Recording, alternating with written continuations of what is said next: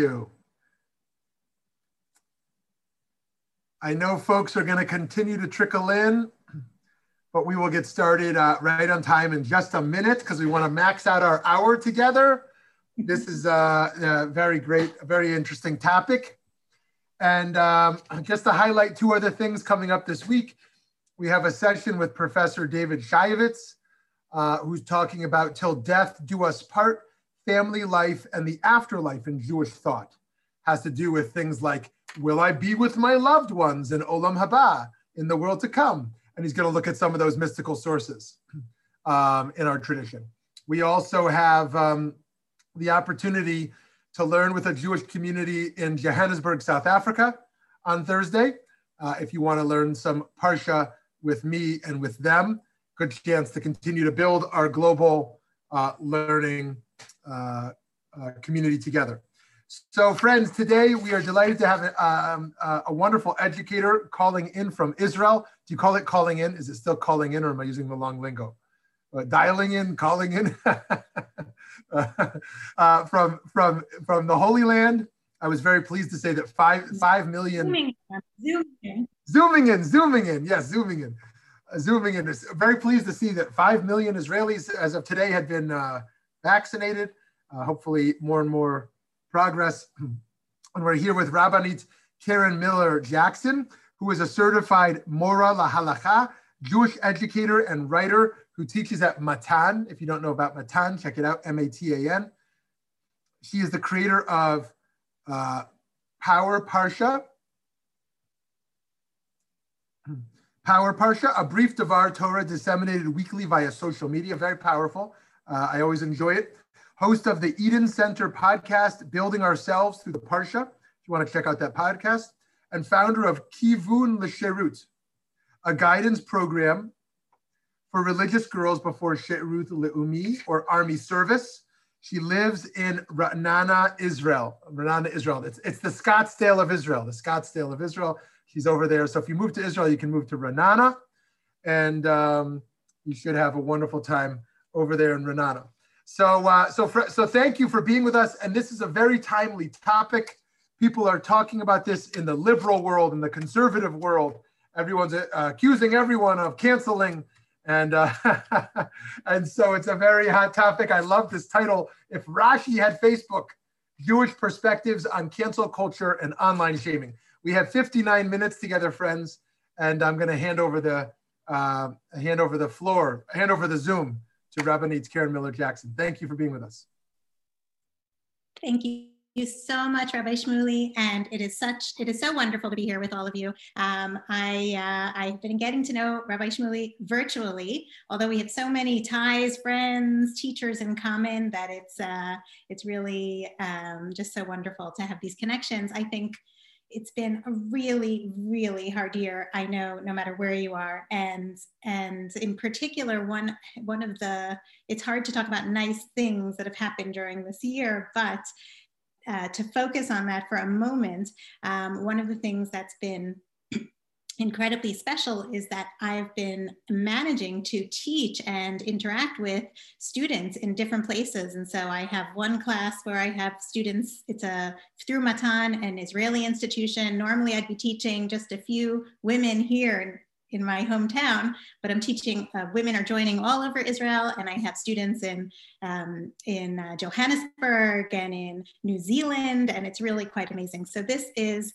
if we can focus on some of the positives and big wins, this is really something which hopefully we'll keep going with in the future.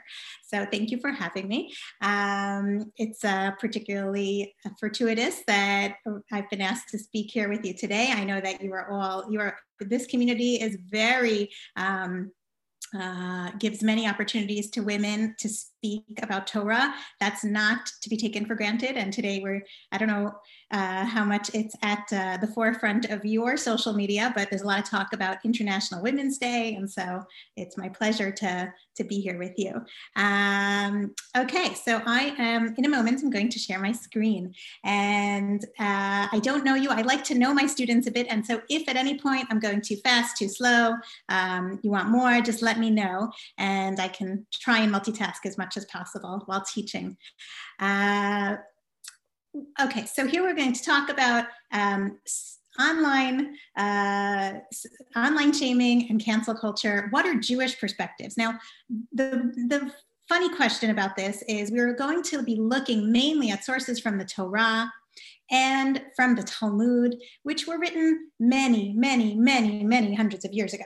And so what could they possibly have to say to us about this modern creation and innovation of social media? In fact, what I found was completely incredible and surprising when I did this research, which is evolving over the past few years, it constantly has an incredible resonance. And that's been one of the greatest lessons for me. And so I'm going to share my screen now, and we will learn the sources together. Before we jump into our Jewish sources, I just want to frame the conversation a little bit. I'm sure that this is a topic that, like me, you have been reading much about and thinking much about. How do we want this to, for ourselves? How much do we want to spend time on social media? It has incredible positives and incredible negatives, and a lot in between. And for instance, one of the ways I connected with Rev Shmuley is through social media. What an incredible positive. On the other hand, we know, if you look at this image that I have in front of you, you can see my screen, right? Give me a thumbs up, excellent. Here we have an article from 2016, feels like another lifetime ago, where it is highlighting, the Wall Street Journal highlighted in previous election, people who were generally liberal and generally conservative and featured, and we're not going to get political. We're not going to get political today, hopefully. Really, it's a conversation to be having no matter what your views are and what you think. But what we're seeing is that there's a greater and greater polarization among people. So people who tend to be more liberal are becoming more and more liberal. People who tend to be more conservative are becoming more and more conservative. And one of the reasons that's happening is that we are tending to follow only the people who we're interested in listening to. And it's becoming an echo chamber. There are many new words in our vocabulary that this conversation has really brought us. And so this is just one example of that. Just this week, we had in the news the story of Dr. Seuss's books. Dr. Seuss's books. My youngest child is now 10, and so it was we had to discuss it at the Shabbat table. It was a big discussion among my children, my teenagers. Should these books be taken? Should these books be taken off the shelf or not? And was this a cancel culture issue or not? We don't have the answers, but we know that the conversation is happening. And here we have J.K. Rowling. I don't know how much it was discussed. I don't know if she saw it in America. My husband's British and I'm in Israel. And so we were fascinated by what was happening. Certainly, it's perfect. When I talk about cancel culture here, I want to say, I'm not saying that people shouldn't have different views and shouldn't disagree and shouldn't have and shouldn't really strongly disagree with what J.K. Rowling got into a lot of trouble for discussing regarding transgender people. And yet, I think that there was the fact that there was this cancel culture, which was expressed so much, where people decided to cancel her, was something controversial and something we have to look at as whether that's an ideal of a way to interact. How do we want our communication to be? Of course, following that was a Harper Magazine. This is just a little context.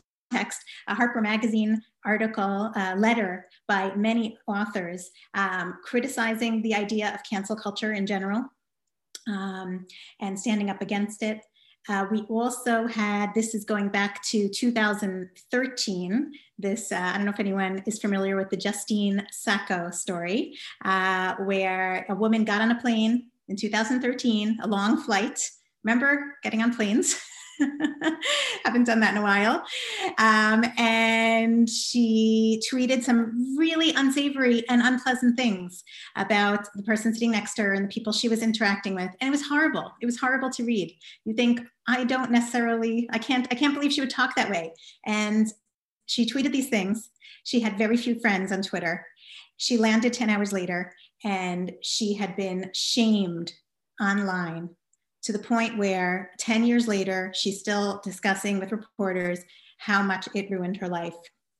And so we see that there's, on the one hand, a need for debate and disagreement and interaction. And there's people who we hope to influence. But how do we go about it? And when, if ever, should we be using cancel culture and online shaming is a big question. Of course, these questions are also philosophical for those of you who are interested in the philosophy behind these issues. Social media's had tremendous positives. So you see here we have the story of a aguna, a woman who could not receive a religious divorce. I won't get into all these issues, but if you're interested in the topic, you're welcome to search online. And a social media campaign helped free this woman. We know that there are people around the world living in countries that are not democracies where social media has been their saving lifeboat because they've been able to share with the world what they're experiencing. So we have also tremendous positives.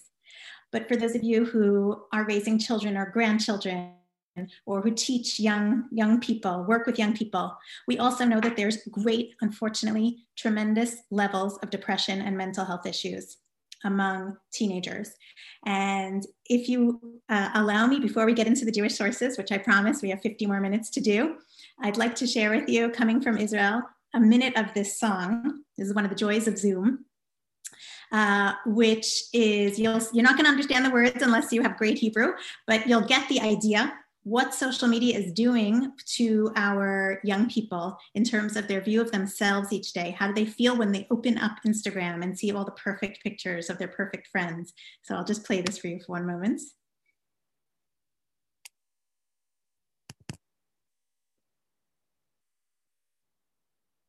Uh-oh, don't know, this has never happened to me before that it doesn't work. Okay, I will send the link. I apologize.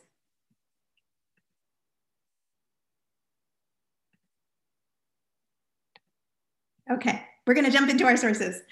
I will send you the link on the chat. I apologize. It's a wonderful song. So now let us jump in together to learning. Already going back to the story of creation, the creation of humankind, we hear that human beings are created and they are called nefesh chaya. Okay, they're called a living being. Now, the truth is, animals are also called living beings. And I know which community I'm talking to here. so we see that there's a significance, a super important significance here being given to the phrase living being. But when it comes to humankind, the creation of humankind, our biblical commentaries explain that what makes humankind a living being, as opposed to animals who are also living beings, what differentiates us, says Rashi, the famous biblical commentator, shenitvosef bo de'ah v'dibur, that he was granted to him understanding and speech. So human beings received understanding and speech. The Aramaic translation, there's an Aramaic translation of the Bible by a commentary called Onkelos, if you could say that.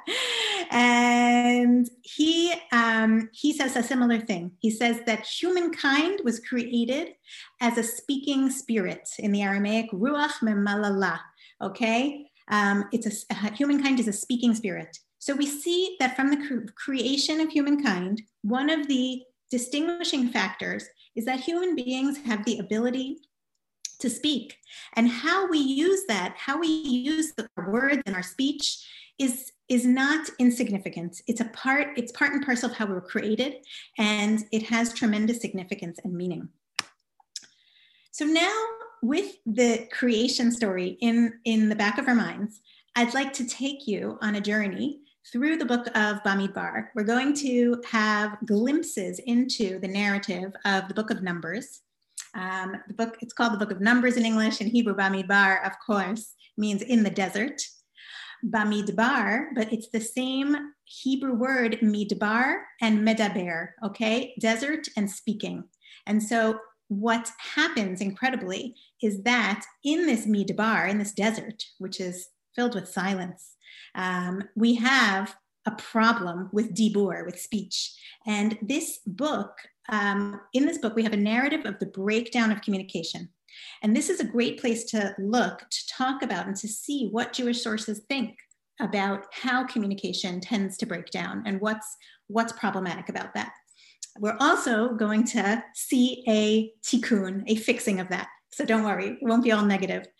So in source 4, we hear in chapter 11 of the book of Numbers, until chapter 11, things are going well. The Jewish people are traveling through the desert.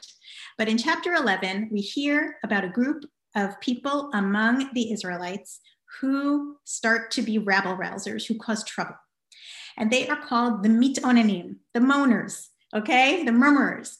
And it says in source 4, the people were as murmurers, speaking evil in the ears of the Lord. And when the Lord heard it, his anger was kindled, and the fire of God burnt among them and devoured in the uttermost part of the camp. Okay, so we're not going to get deep into the number of stories we're going to look at, but we're just going to get a sense of what's happening and what the interpreters are reading into this text. So there's this group of people who are causing trouble. They are complaining. And you can feel already in my reading of this verse that they don't seem to have a good reason at this point to be complaining. And so Rashi teaches that they were actually just trying to cause trouble. They were trying to stir up trouble in the camp of the Israelites. So Rashi explains, based on 2 words which are emphasized in our verse, mitonanim. He says the word mitonanim denotes people who seek a pretext. They are trying to separate themselves from God. They're trying to cause a rift between the Israelites and God. And the second thing is that it says that they spoke evil in the ears of God. Very unusual language. And Rashi explains they wanted their troublemaking to reach God's ears. They were trying to stir things up.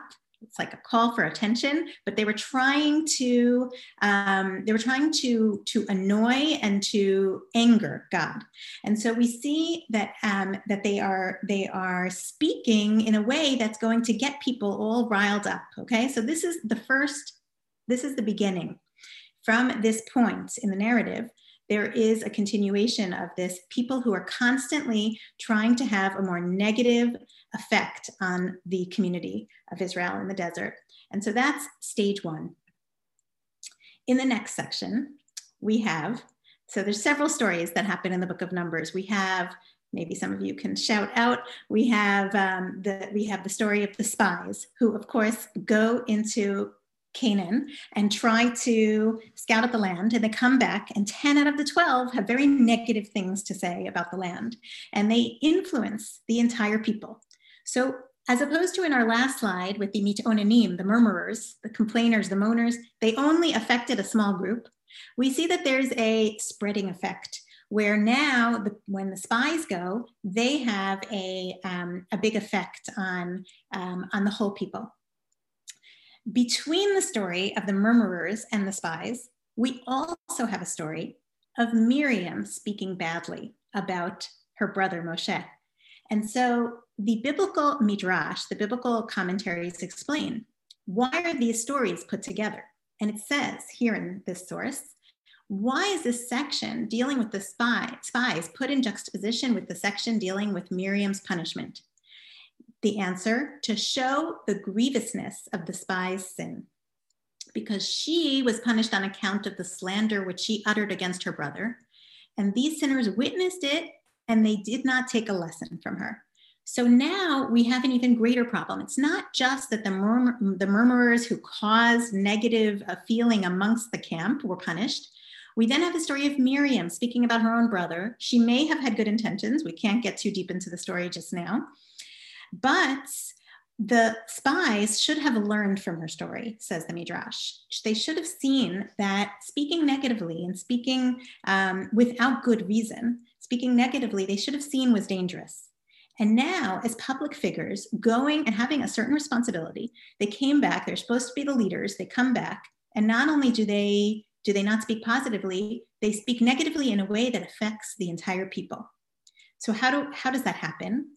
So there's a fantastic interpretation of a medieval commentary on the Torah called Nachmanides, who explains. Now you'll remember that when they came back, the spies, you may remember the story, they say there was this was some country. The fruit was amazing, the cities were built up, but they also were saying that it's so powerful there, there's no chance that we can win. And there's no chance we can enter the country and defeat them. And the word that they use, we don't have the Hebrew here, but in verse 28, the word that they use is howbeit, okay? They say ephes. In Hebrew, they say ephes. So in source 8, Nachmanides explains that their major sin was that they shut down the conversation. They did not allow for conversation. So in source 8, he says, they spoke only the truth. The Nachmanides is asking, Ramban is asking, what was so bad about what the spies did? They were told to spy out the land, and that's what they did. But he explains that they went and they spoke truth. So it seems at first like their punishment was very unfair. Of course, the punishment afterwards was that this generation will have to roam in the desert and not go into the land. So he says, at first they seemed to speak the truth. They spoke only the truth and answered what they were commanded and asked to report. They were asked to report about how the people are, about how the land is, about how the cities are fortified. And that's exactly what they answered. However, says Nachmanides, their resha'am, he says, their wickedness was in the word ephes, in the word, which means in modern Hebrew, zero. They spoke in a way which indicated impossibility, that there was no way that we were going to be able to go in. They shut down. There wasn't even a conversation. They shut down the conversation. And so we see that in the book of Numbers, we have story after story, which is emphasizing this question of what's going on, what this negative spiral of dissent, where people are starting to have negative feelings, are starting to criticize. And the criticism is often coming from a place of, sometimes coming from a place of not good reason. And it spreads to the point where it's also not allowing for any communication and any fixing of the situation. So we see this in the murmurers. We see this with Miriam. We see this with the spies who should have learned from Miriam. And now we see it in one more story. Before we move on from the book of Numbers, we see it in the story of Korach. Korach is a famous story where he and his crew criticize the leadership of Moshe, okay? And again, we can't get too much into the details of the story, but we know that he's critical of Moshe's leadership. And he makes some really strong claims against Moshe. He's unhappy and he wants a change. And so he has a group, he has a community who follows him, and he gathers them up. Now, we see in the story that their claim is not a good claim. And in the end, they are punished because they are not responsive to Moshe, and this criticism is not coming from the right place.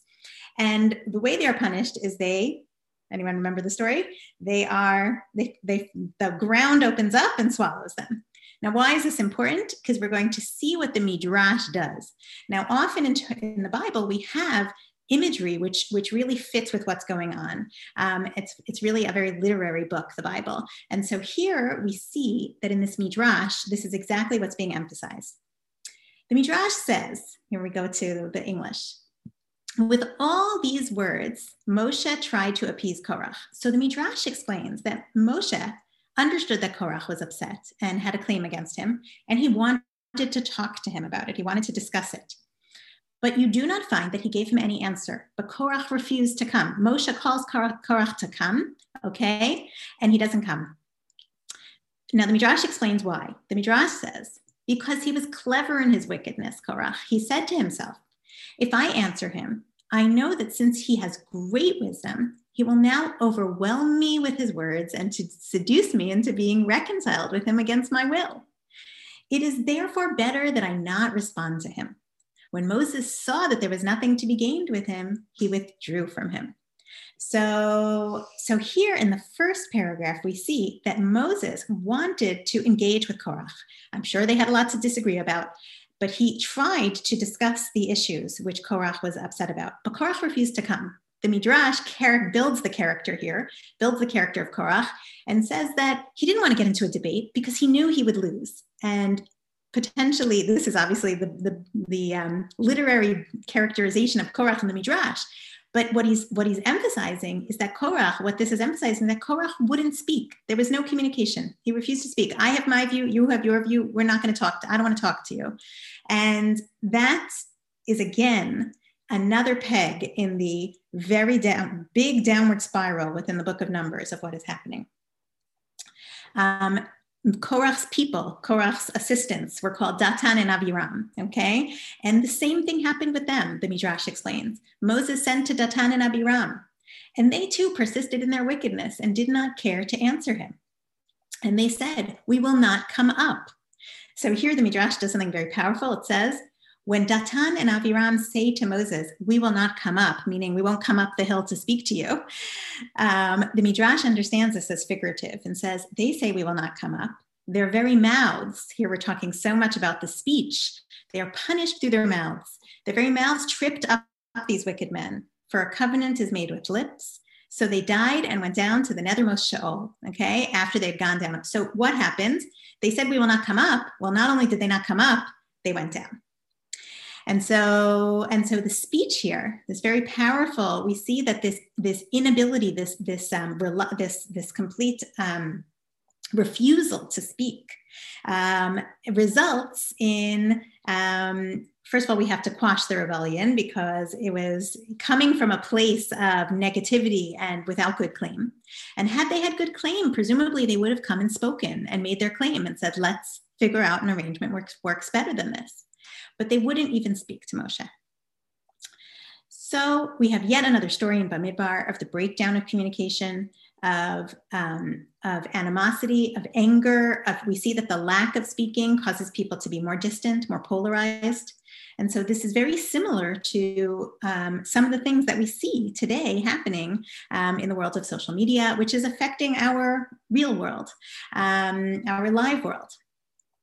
There's a great story. We're about to finish our section on the book of Numbers, but there's a great story, which is a story at the end of the book of Numbers, which is what I like to call a tikkun, a fixing of what has come before.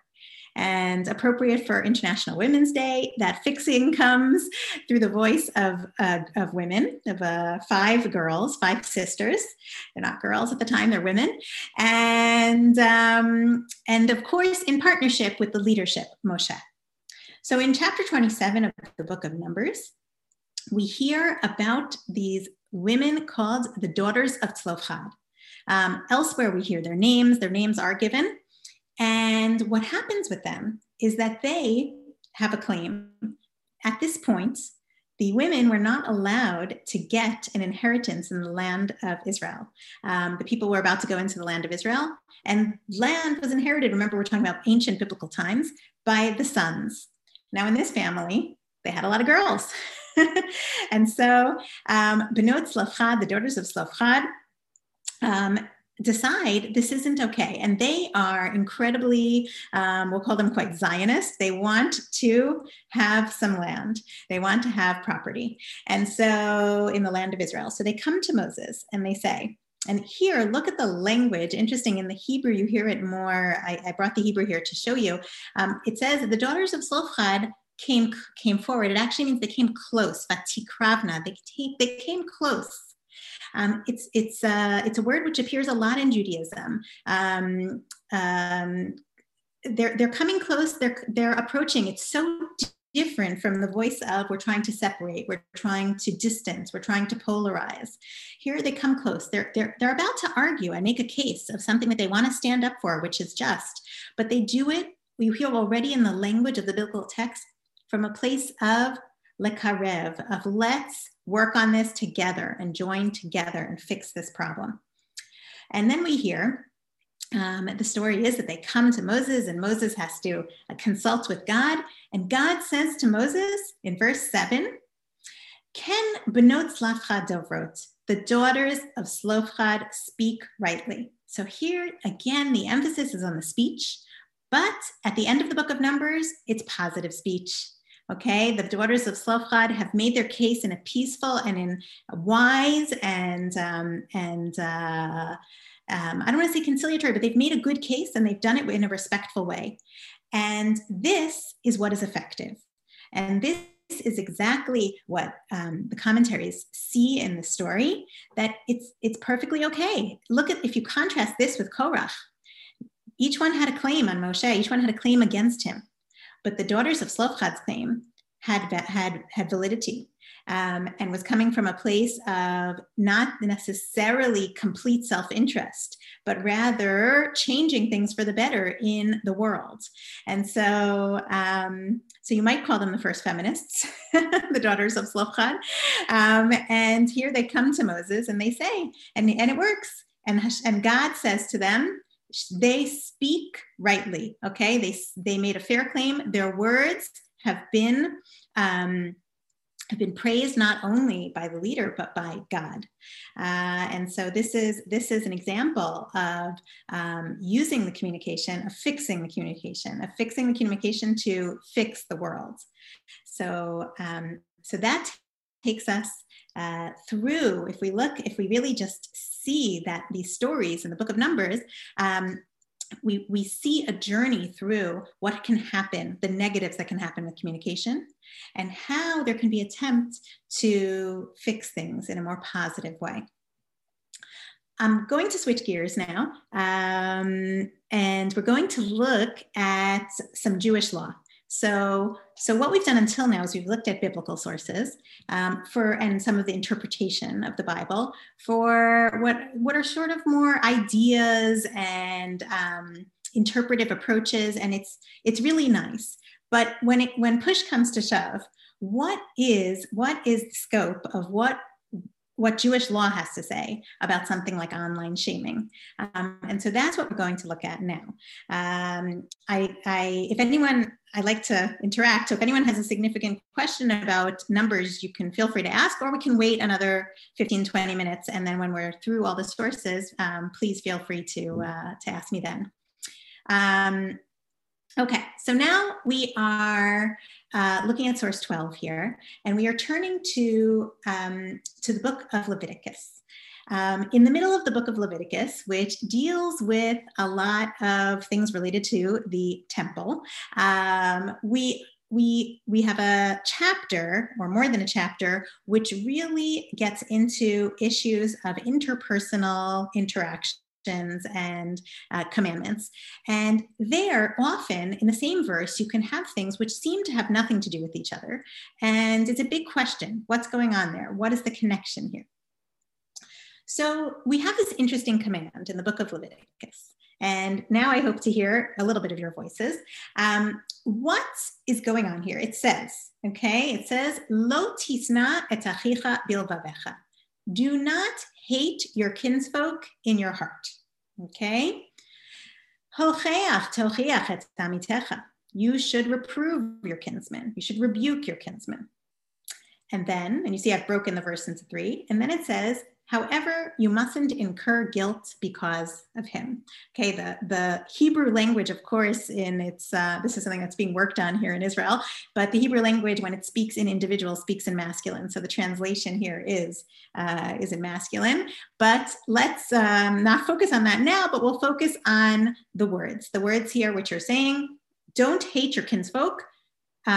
You should rebuke your kinsman, and you should not incur guilt because of him. So how do you understand these 3 things? Do you see any connection between them? Does it make sense that they come together?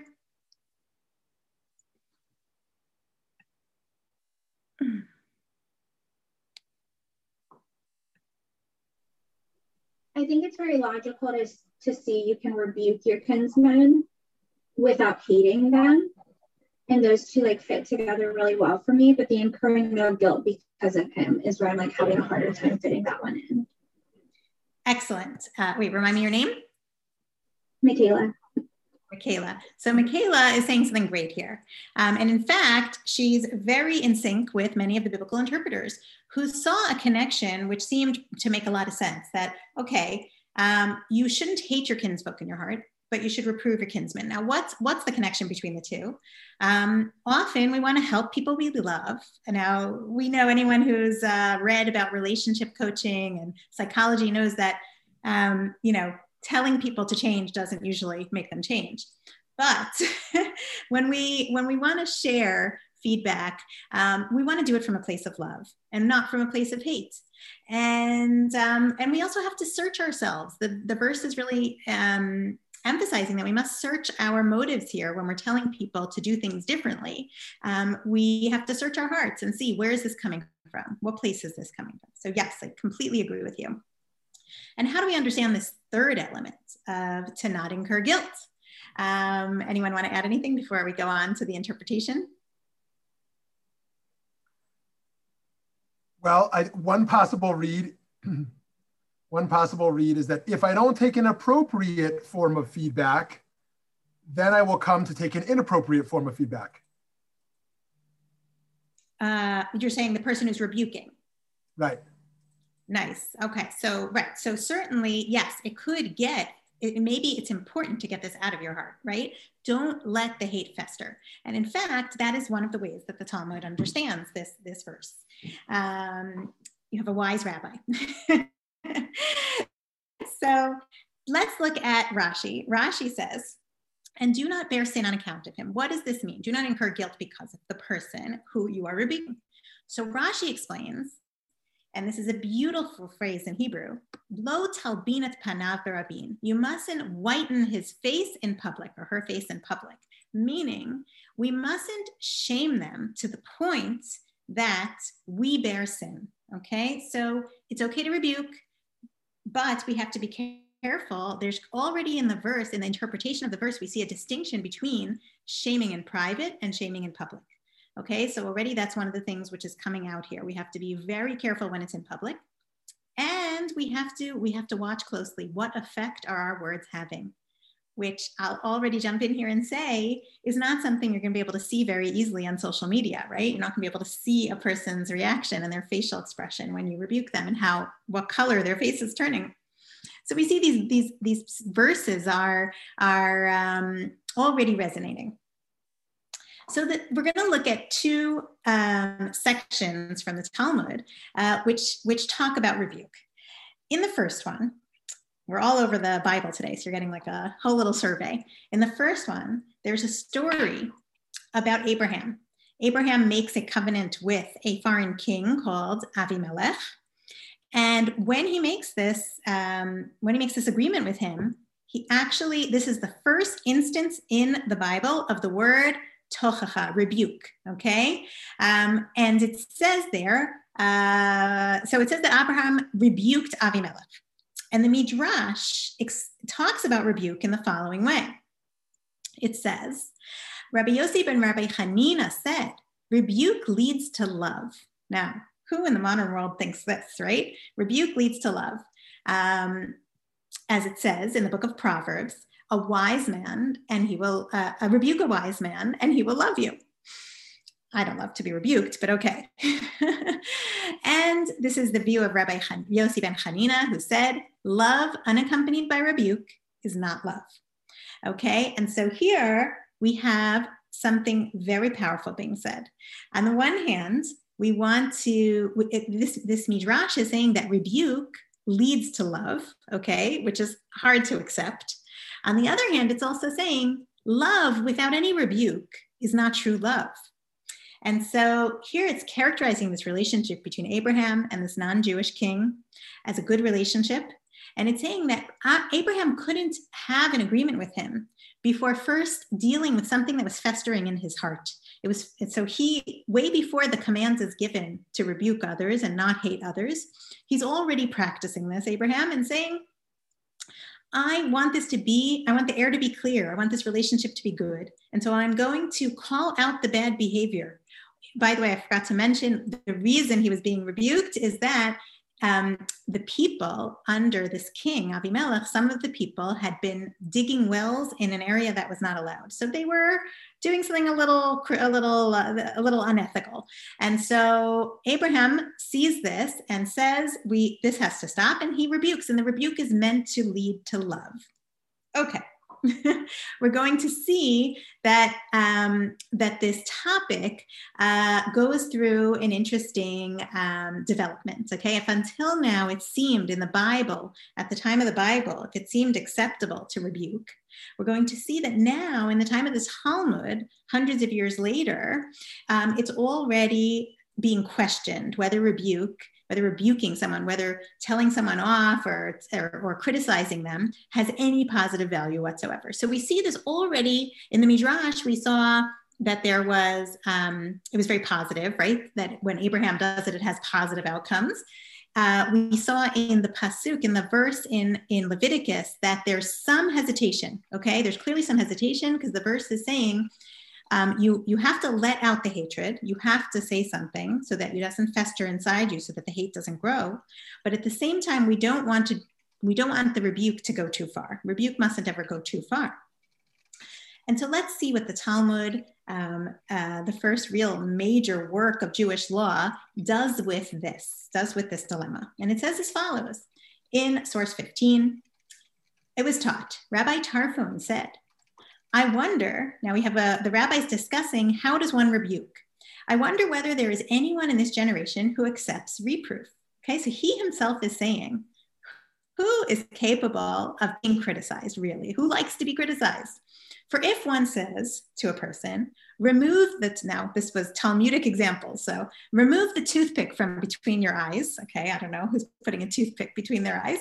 The person would answer back, remove that beam from between your eyes. Okay, so what's happened in this interaction? Rabbi Tarfon has said, anyone who comes and says to me, take that, you have to fix that thing on your face. I'm going to say right back, well, you fix that thing on your face, right? No one's going to say, oh, thank you. That was really great. I'm going to accept that with love. And that makes me love you more. Rabbi Tarfon is acknowledging that criticizing someone is going to have a negative effect. And not only that, what's happened in this interaction? First, he gets criticized for a toothpick, but the comeback is remove that beam, okay? It's gotten bigger. It's escalated. It's gotten worse, okay? And so now small criticism is going to lead to bigger criticism, to bigger criticism, to bigger criticism. And that's certainly going to lead to negative feeling. The next rabbi, Rabbi Eliezer ben Azariah, says, I wonder if there is one in this generation, a person in this generation who knows how to reprove someone, how to criticize. And Rabbi Yochanan ben Nuri says, I call heaven and earth to witness for myself that often was Akiva, here we're talking about Rabbi Akiva, punished through me because I used to complain against him before our teacher. And all the more he showered love upon me. To make true what has been said, reprove not a scorner, lest he hate thee, reprove a wise man, and he will love thee. So we hear in this, now we see a real, I hope you can see the transition, that in the Bible, it seems to be acceptable to give rebuke, to give strong criticism to people, not too much, but it's acceptable, especially if they believe that it led to some amount of love and enhancing of a relationship. By the time of the Talmudic era, we see that the rabbis are really hesitant about this. And the only rabbi who seems to be able to take rebuke well is Rabbi Akiva, who was one of the holiest rabbis of all time, and who, of course, is known for saying that the most important thing in the entire Torah is to love your fellow Jew, your fellow, right? So to love everyone. So Rabbi Akiva may have had a very special ability to accept rebuke, to feel love when someone gives him rebuke. But your average person is not going to, according to the other rabbis, is not going to necessarily feel that way. So we see now this tension, and we see that the Talmud is already questioning whether how much should this be done, whether it should be done at all. And so when we talk about online shaming, this is something which truly resonates, because certainly, and I know I think you're all very familiar with the issues, but what these sources can do is they can enrich us and help us think, when I open up Facebook or Twitter or whatever we're on, what do I want to say? How do I want to speak? Would I say this thing if I saw the person in person? And these sources are pushing us to think, what is the purpose of speaking badly or negatively about this thing? If it's for a quality purpose, like the daughters of Tzlofchad, who had a good, ethical, just claim and really were working to change things, then it seems that there is a good basis for doing that. But just to criticize someone else, how good is that going to be for the world and for relationships? And these are just things and sources to make us more aware of these issues. One final area of sources which I want to share with you is also from the book of Leviticus, from the same section, which teaches us the command, two significant things. The command about Lashon Hara, not to speak badly and slander others. And the other one, which is Lo Ta'amod, do not stand idly by. Okay, and these are, and I know I'm speaking to a community of activists, a community of doers, and so I know that these are commandments which you're familiar with and which particularly speak to you. An interesting fact, here in Israel, I'm always blown away by the language. The truth is Lashon Hara and Lo Ta'amod. So Lashon Hara, which means slander, there's a law, an actual, the regular secular law. We're not talking about Jewish law now. The law in Israel of slander is called Lashon Hara, based on this, of course. And the law, what we call in America, the Good Samaritan law, I believe it's called, right? Not to stand idly by when you see someone being hurt. That is called Lo Ta'amod in Israel, right? The law not to stand idly by. And so there's something very beautiful about using the Torah to bring these things to modern general law is a beautiful thing, and seeing these things applied. So we see in this verse that we also have a command not to stand idly by. So until now, we've been saying, careful who you criticize, careful who you shame, right? But at the same time, we also believe we want to not stand idly by when someone's getting hurt, when we want to do something.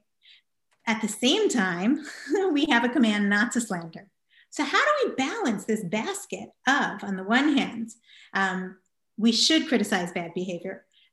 We shouldn't let someone get hurt.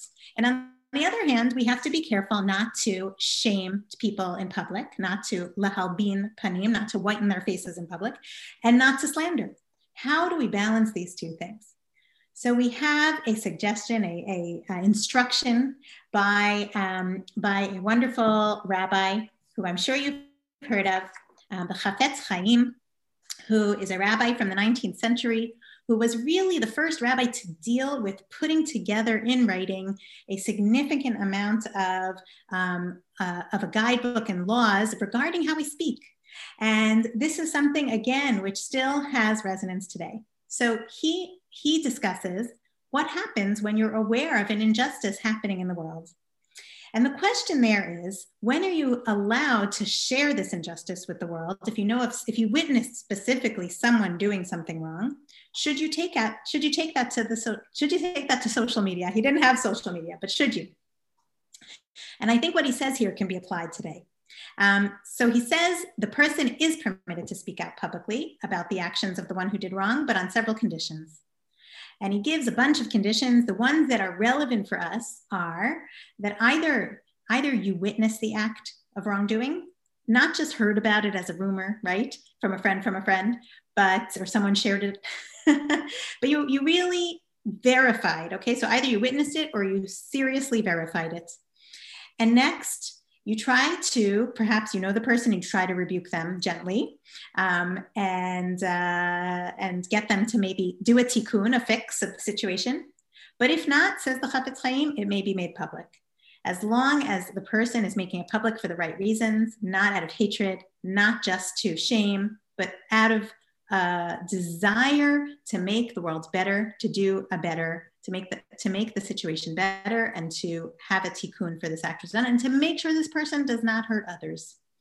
And so these things are really a case by case. I think we see here that the sources don't give us a black and white answer, but they allow for a lot of leeway for when it would make sense to that online shaming and things like this. In general, we don't want to spend our lives with engaging in such negativity. On the other, and it has an effect, like in the book of Numbers, it had a terrible effect on the nation.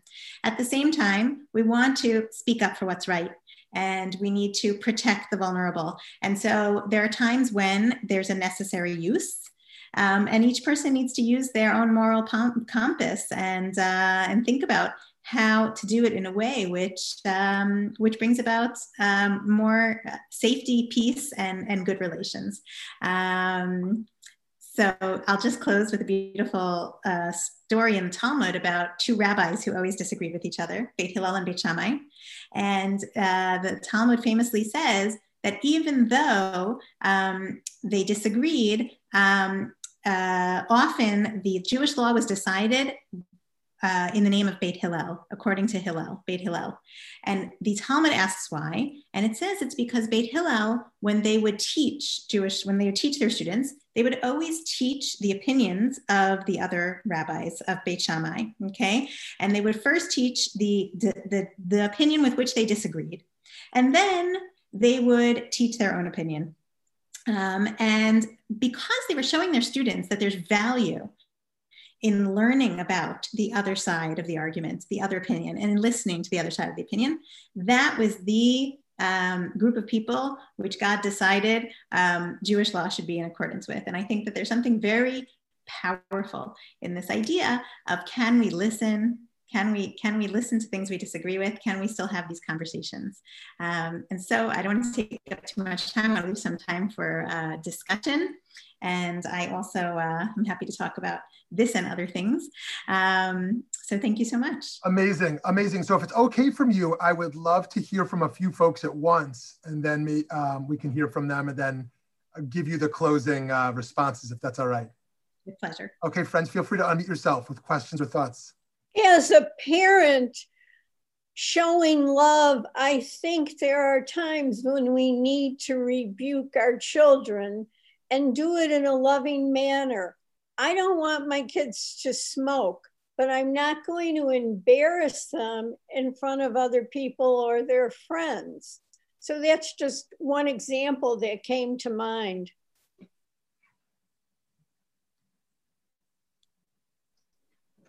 I'm struggling with this idea of we have to use our own moral compass to determine when someone should be publicly rebuked.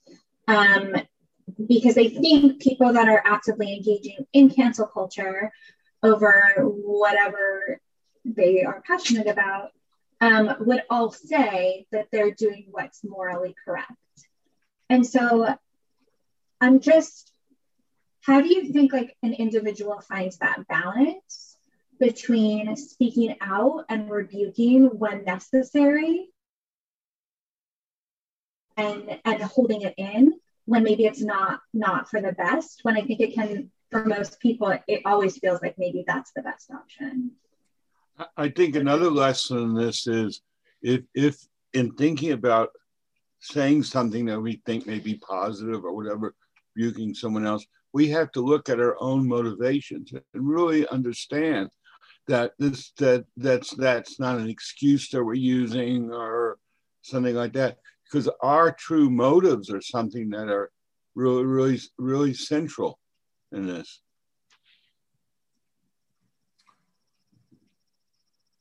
Are there other folks?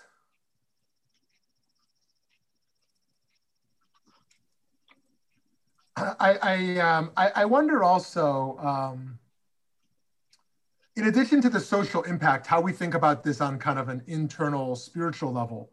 We wouldn't call, like if someone had said something we found disgusting and we decided we didn't want to be followers of theirs anymore, we wouldn't exactly call that canceling.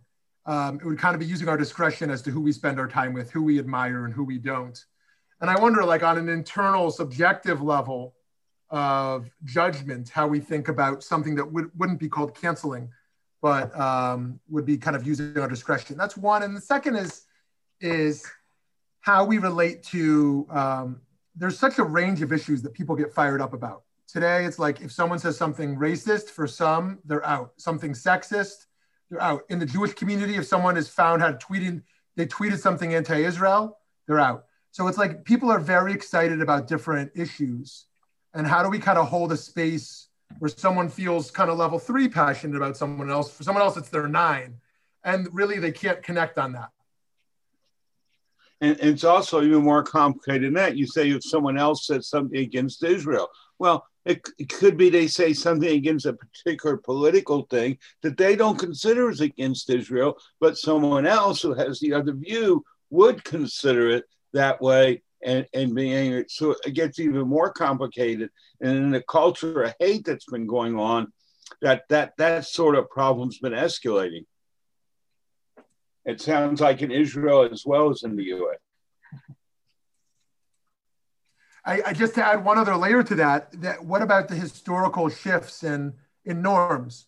Someone who is 80 years old, 40 years ago, made sex jokes in the office and that was the norm. And today, like you would be out if you went anywhere near that. Like, and how do we think back to the past around things that were appropriate and aren't appropriate? What's the line when we say, okay, that was a different era, you know? Yeah, I think Dr. Seuss is an excellent example of that. Yes. Luckily, the ones that came off the shelf weren't the best ones, right? So, at least in my opinion. Gosh, there's so much important stuff to discuss here. To start with Eileen, I think I so agree with you. I have 5 children, thank God, and ranging in age from almost 21 till 10. And it's such a delicate balance, especially as an Orthodox religious mother, what I want to communicate and how I want to communicate it and how I speak around them. It's such a powerful topic. If I speak, I'm concerned as an Orthodox feminist, if I speak too much negatively about the rabbinate in Israel or about what's women's place is, and they'll be turned off. And so how do I balance that? And so, yes, I think that there is, in the world of parenting, this is something very, very significant. And of course, there's a place for, I think all the good parenting books talk about how to at the same time help them, but also sometimes there's a need for that criticism. And we don't know if we're successful until they themselves have become parents. Okay, so I have some time. Still have a few more years to do some good work. Kayla, I agree with you. Even as I said the word our own moral compass, I said to myself, not sure that really works. But I want to believe that this pasuk, this verse of don't hate your fellow in your heart and rebuke them, but don't incur guilt. There's something about that. It's saying, do your self-introspection. And I want to believe in the goodness of human beings being able to. Unfortunately, we see many who can't. But I hope that we can, if more of us learning can have that positive effect.